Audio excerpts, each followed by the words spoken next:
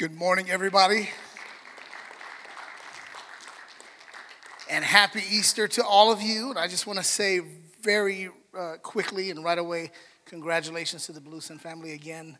Although we've congratulated you before, you weren't here. So, and the whole family's here. So Pastor Matt, Jerica, Allie, and now Astrid. Welcome. I'm so glad to have you guys back. You know what? There's something traditional that I want to try to do. And that's when I say, he is risen, you respond with, he is risen indeed. Can we do that? Can we try? Okay, so everybody go, okay, clear your throat if you need to.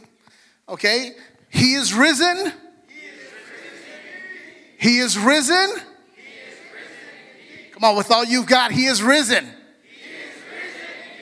Amen, amen. Let's not get it wrong. This is what we are here for today. How many love our kids? Aren't they just the cutest and the smartest and the most talented and honest to say, you know, I still don't know. Hey, God bless you, man. I say that half the time to people who ask me questions. So welcome. For those of you who are first-time guests, a very special welcome to you. So glad you chose to worship with us. There are a bunch of great churches you could have worshiped with today.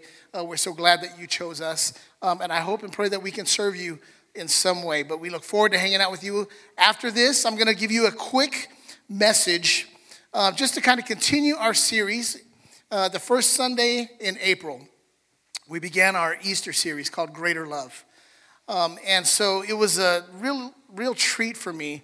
Back in February, a couple of months ago, I was able to visit Israel.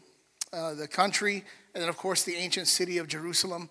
That was a real treat. And it just so happened that that was just as we were coming up on Easter. And so while there, I tell people that, you know, while I can read the Bible and we teach the Bible here, I was able to walk the Bible. And so this story of Jesus and his death and his resurrection has really come to life for me just because of that one trip. So we began our series with week one with the triumphal entry. So, but we'll get some pictures up of Jerusalem. I was able to go there, but we started with Palm Sunday. And that was where Jesus was at the Mount of Olives, overlooking the Kidron Valley. It was the last hill before he approaches the city of Jerusalem. If you remember the story, he said he sent two disciples to go and to get a donkey for him to ride in on. As he rode in, they call it the triumphal entry because Jesus was popular at the time, and they started to accept him, that this is going to be our king, the king of the Jews. Only they had it wrong. They said, we want you to be our king. They were screaming, Hosanna. They were laying palm branches down, their cloaks, something they did for a couple of Old Testament kings. And as Jesus was entering, although they had the wording right, they had the idea wrong. Because Jesus came not to save them from what they were hoping. They were hoping he was a political king, a political Messiah. They were hoping he was a military general type of leader that would come and deliver them from the Roman rule. And Jesus said, that's not why I came. Jesus came to deliver us from something much deeper. It's called sin. And then we went into week 2, the second week of April. We talked about what happened in the Garden of Gethsemane. That's where Jesus was betrayed several times. All the people who were screaming, Hosanna and King, welcome, enter, were now saying, we want Jesus to be crucified. And then his disciples, who were very close to him, decided that they're going to leave too. They flee. They're nowhere to be found. Everybody that Jesus knew had left him. He was by himself. And in the Garden of Gethsemane, he was... you might remember, let's call it the most famous kiss in the world. It wasn't a romantic kiss. It was a friendly kiss. But it was a kiss of betrayal where one of his own disciples, one of his inner circle, it was a clear indication of who the authorities were to arrest. The one that he kissed. So he kissed Jesus. He betrayed him. And then, of course, they arrested him. We talked about the garden, that there in the Garden of Gethsemane. And now I want to show you a couple of more pics of my trip to Israel. And so one is going to be the actual path that Jesus took on his way to his crucifixion. So this is called Via della Rosa, and it translated to mean the sorrowful path, the sad pathway. And so as we were walking, I couldn't help but to kind of relive the words of the Bible. And in my mind, I'm thinking, where did Jesus fall? Where did they try to give him a drink? Where were they when they told him Jesus was so tired, they had two other guys help him carry that log that would eventually become the cross. And so there's one. If we can go to the next one. The Bible tells us that he was crucified outside of the city. Part of that was because of their religious customs. Anytime you deal with blood or things like that, it becomes unclean. And so they could not crucify him on the inside of the ancient city, which is a functioning city. Everyday life happens there. It's a tourist attraction, but it doesn't operate as one. People live there. They do business there. Life happens there. But this was the actual gate that Jesus went out of. And not far from there, if we can show the next picture of Golgotha. This is the place of the skull. And this is where purportedly Jesus was crucified. The tomb of Jesus is not far from here. Historically speaking, that would be accurate because it wasn't far from where he was crucified that he was buried in a tomb. And so let's see if I can point this out because you can get a little confused. I don't know if this is going to work. I got this flashlight. Though that there is the left eye, that there is the right eye. Can you guys see that? Left, right, and that is the nose. Forget that thing over there. That's not part of it. But that there is the place of the skull. Right underneath it, what you cannot see are a bunch of tourist buses. So you can imagine all the people coming to visit these places because they're holy places. The great thing for us was that we were coming right after COVID. We were one of the first groups to go in after COVID. So we had these places all to ourselves. Where there would be hundreds of people, we were able to get in and have the places to ourselves. But from here, Golgotha is where we pick up the story and we continue and we end the series, Greater Love, right here. And I'm going to read out of Mark chapter 15, verse 33, and then we're going to jump into Matthew. And I'm going to go very quickly, so stay with me. In verse 33, it says, "And when the 6th hour had come, there was darkness over the whole land until the 9th hour. And at the 9th hour, Jesus cried with a loud voice, 'Eloi, Eloi, lema sabachthani,' which means, 'My God, why have you forsaken me?'" In a brief moment, Jesus was showing a little bit of humanity and what you and I might go through if we were in his situation. Verse 35, "And some of the bystanders, hearing it said, 'Behold, he is calling Elijah.' And someone ran and filled a sponge with sour wine, put it on a reed, and gave it to him to drink, saying, 'Wait, let us see whether Elijah will come to take him down.' And Jesus uttered a loud cry and breathed his last.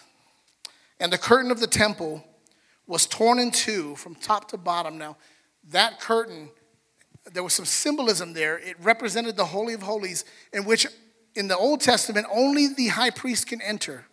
Nobody else. The average person, a regular priest, could not go into the Holy of Holies. And it was only once a year that he could go. And the fact that curtain was ripped signified that separation is no longer there. Because of what Jesus did here, we now have access to him. Verse 38, the curtain of the temple was torn in two from top to bottom. Verse 39, "And when the centurion who stood facing him saw that in this way he breathed his last, he said, 'Truly, this man was the Son of God.'" Would you pray with me just for a minute? Father, we thank you today for your word. Lord, in this short time that we have together, Lord, as we come to celebrate what we know is victory, Lord, help us to understand what was happening here at the moment. And Lord, let your word get in deep to our hearts, Father, and may it penetrate us in such a way that, Lord, we would not walk out of here the same person. So, Lord, let your word do what it came to do, Father, to bring life, to convict us, to correct us, to encourage us, whatever we need today, Lord, we know that you are. So, Lord, bless your word. Holy Spirit, help us understand. In Jesus' name we pray. Amen. So this was the beginning of what we call Good Friday. Good Friday to us, because we're on the other side. We see the victory. We see the benefit of it all. But when you talk about the people who were here, it wasn't a very good Friday. As a matter of fact, it was a very sad Friday. It was a very dark Friday.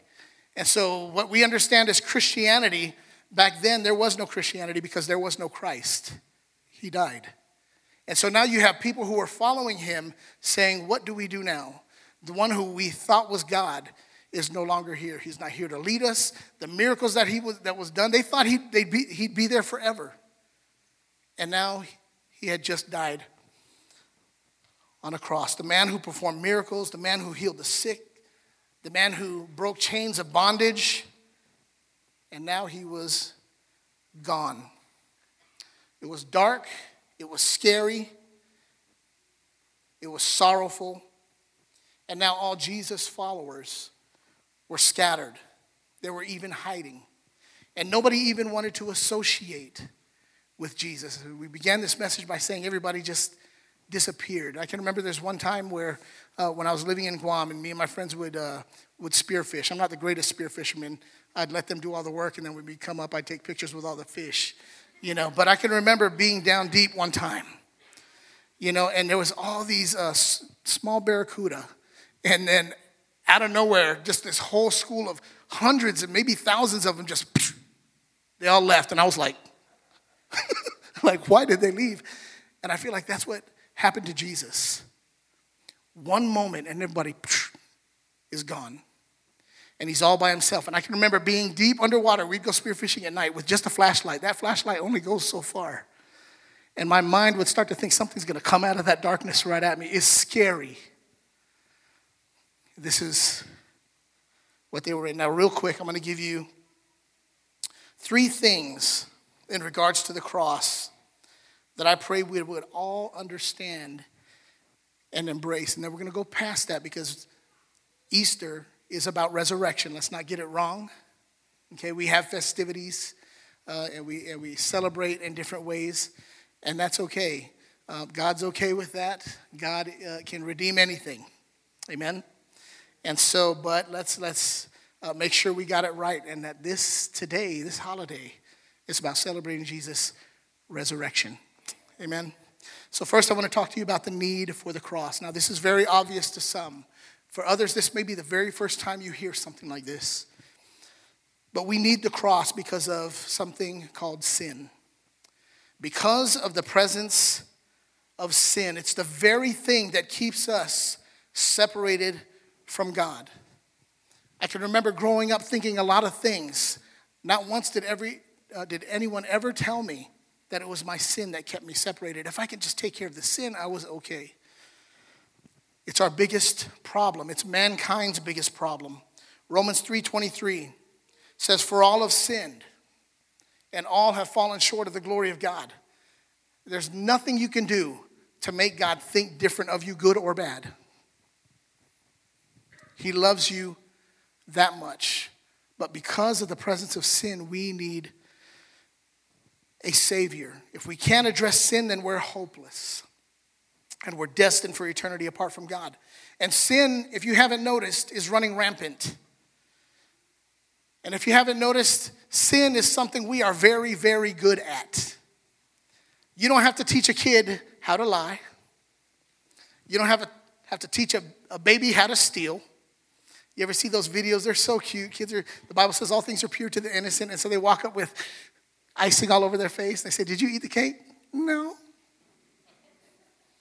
We start young, don't we? The other thing is that we enjoy sin. And you guys have heard me say it before. And if you say that you don't enjoy sin, then you're not doing it right. Because sin can be very enjoyable. And it's the very thing that kills us. It creates spiritual death. And eventually, we know that we all physically die. And so we enjoy sin, but the sin brings death, the Bible says.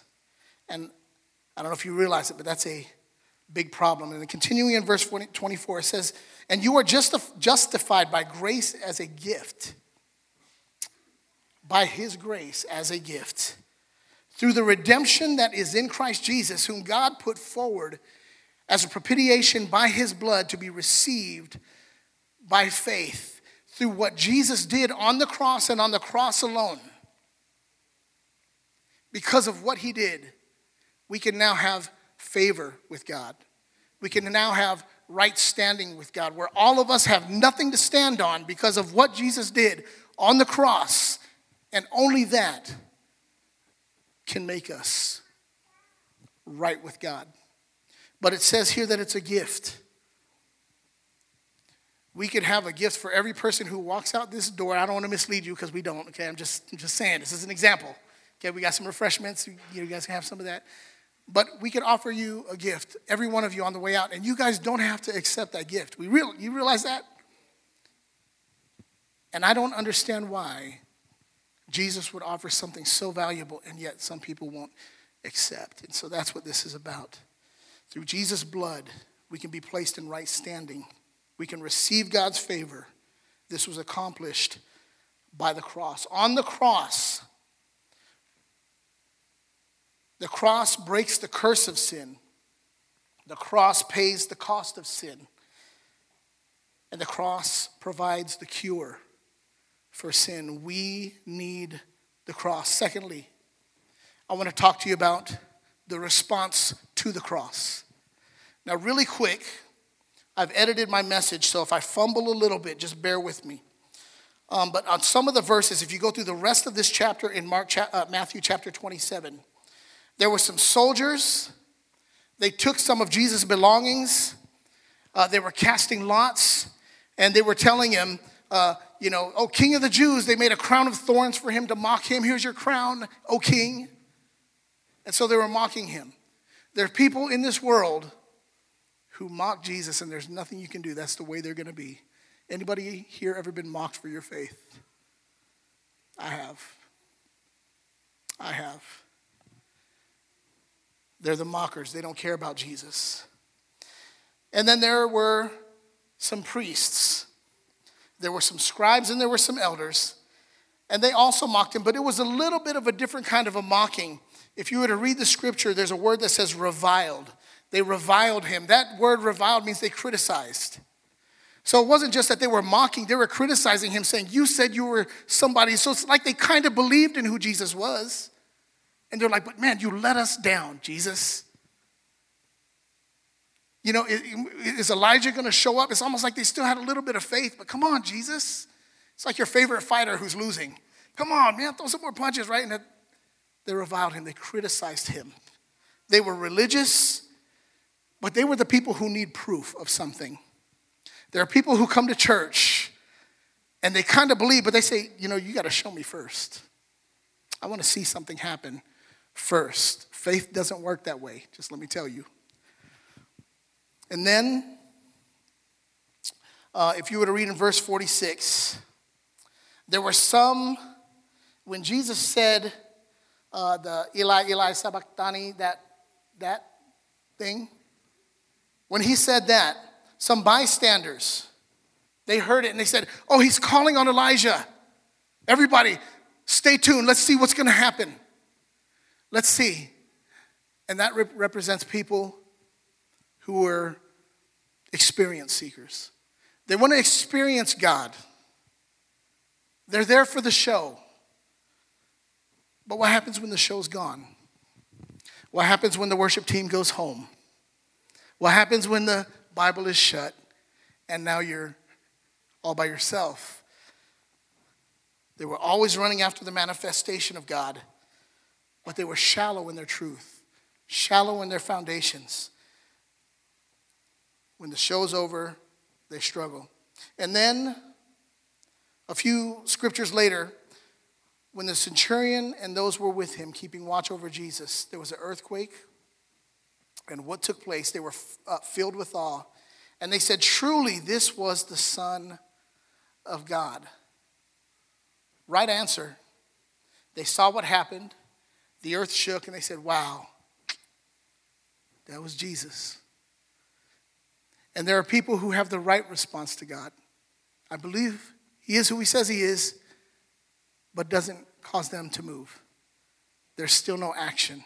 Although they acknowledge him with their lips, there's no movement after that. Now, if you don't, maybe don't realize it yet, all of us fall into one of those categories. But there's one more category that I want to share with you. And they are the followers of Christ. There's a rich man named Joseph of Arimathea. And the Bible says that he was a disciple of Jesus. Now remember, everybody else had left.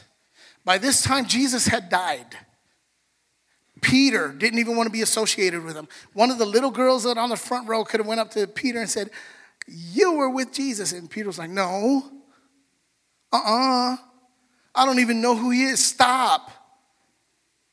That's how wimpy Peter was at the time. And so the fact that Joseph of Arimathea, he was the one responsible to see Jesus buried. He went to Pilate and said, "Is Jesus dead?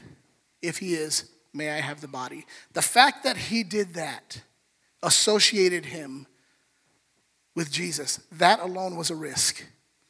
I know some Christians, and I'm not saying here, maybe, I'm just saying, maybe you know some also, but none here, who will not associate with Jesus in their workplace, will not associate with Jesus with their family.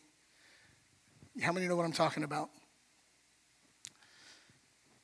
So there's some sacrifice that takes place as a follower. There's some identification that takes place as a follower. These are followers. Boldness. It takes boldness to associate with Jesus and to ask for his body. And by tending to the body, it meant that they took action and they identified with who Jesus was. The Bible also says Mary, and the other Mary, the Bible says, did the same when they bought spices and they went to bury him and prepare his body. And they went, you know why they bought spices? Because they were expecting him to be dead. They thought that was it.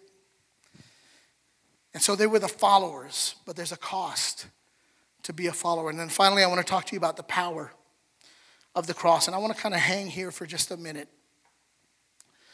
Because there's a prerequisite to the power of the cross. You see, of all those people, we talked about their responses, only one group of people would see the power of the cross. And those are the ones who are followers of him. And so a lot of us here are believing for a miracle. A lot of us here are believing for something financial. A lot of us here are believing for maybe something, a miraculous healing in our body. God can do that. I promise you. We've seen it. We know it. We know people that doctors can't explain. So some of us are believing there. Some of us are believing for miracles in our relationships. Maybe there's a parent or a son or a daughter and things aren't good. And there's a rift. And we're asking God, can you help us there? But there's a preparation that takes place. I think there's some symbolism in the fact that the ones who followed were preparing Jesus' body. They had no idea that they were preparing for something powerful to happen. Because of what they did, they created this picture of what God's plan was to do to save us, humankind, from what would be our own destruction, because we love our sin and we're good at it. I'll paraphrase this.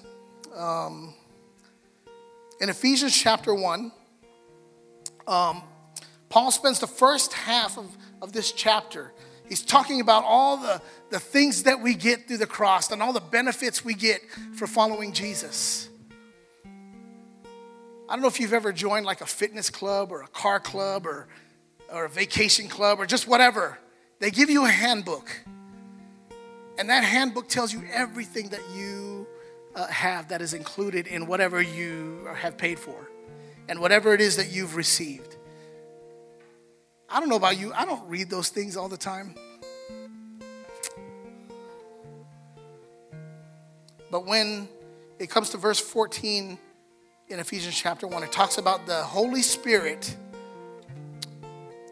The Holy Spirit delivers these benefits that we get by bearing the name of Christ, by being followers of Jesus.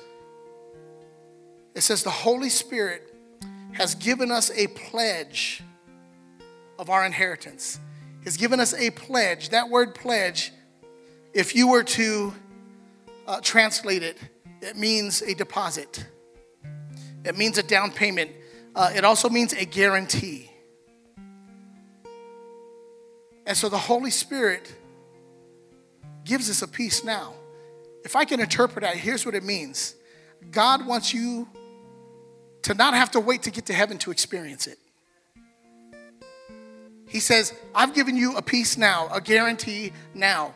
The Holy Spirit brings power now.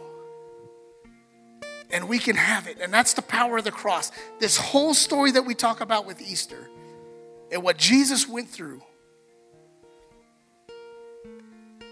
it all symbolizes God's intention to be a blessing to you, but there's prerequisites.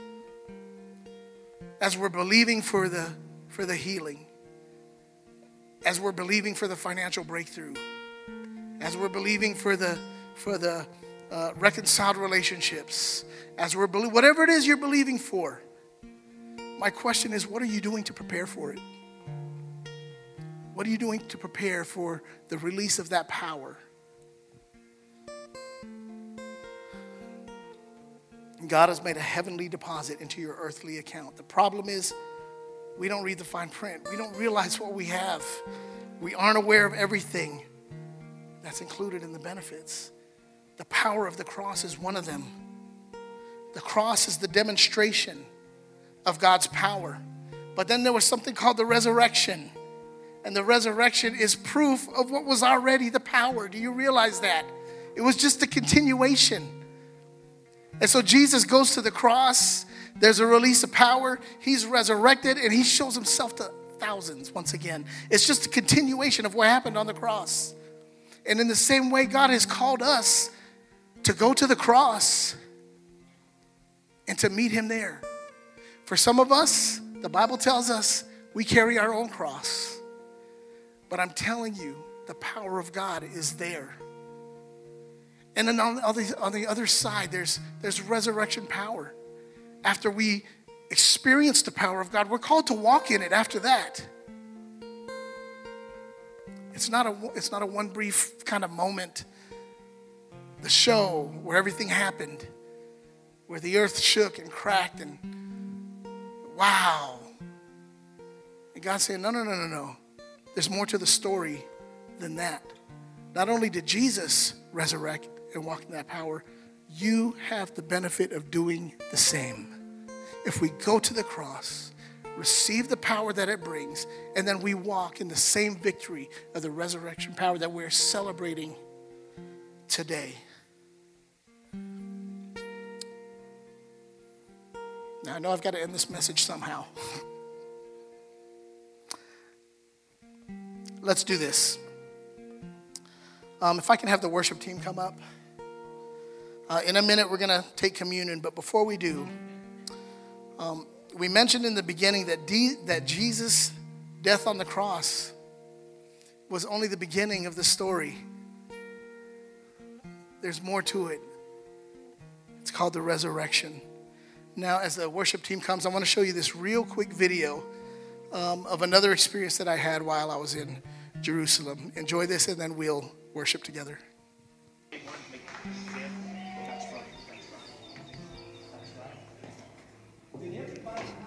Wow. The tomb of Jesus. Fantastic.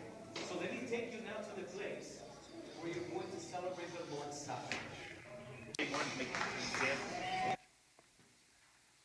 That was the tomb of Jesus. As I was in the tomb of Jesus, I couldn't help but to relive the words of the Bible. Let me read it to you as they continue to set up. It says, now after the Sabbath, toward the dawn of the first day of the week, Mary Magdalene and the other Mary went to see the tomb. Behold, there was a great earthquake, for an angel of the Lord descended from heaven, came and rolled back the stone and sat on it. His appearance was like lightning, and his clothing was white as snow. And for fear of him, the guards trembled and became like dead men. But the angel said to the women, do not be afraid, for I know that you seek Jesus.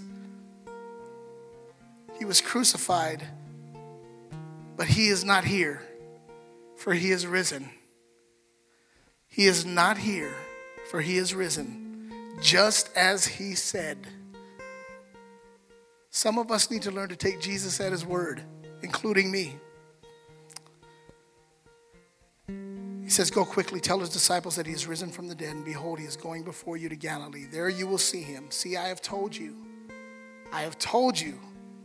And so they departed quickly from the tomb with fear and great joy, and ran to tell his disciples. I pray that you too will relive this moment of Jesus' death and his burial and his resurrection. The Bible tells us that the tomb was sealed. It was on purpose. The authority said they're going to make liars out of us. Go seal that tomb so they don't make this look like make us look so bad. And they did that. And as they came back to the body, it was already open. Jesus had risen. Be blessed as you receive the communion elements, and then be blessed as we worship with this special number.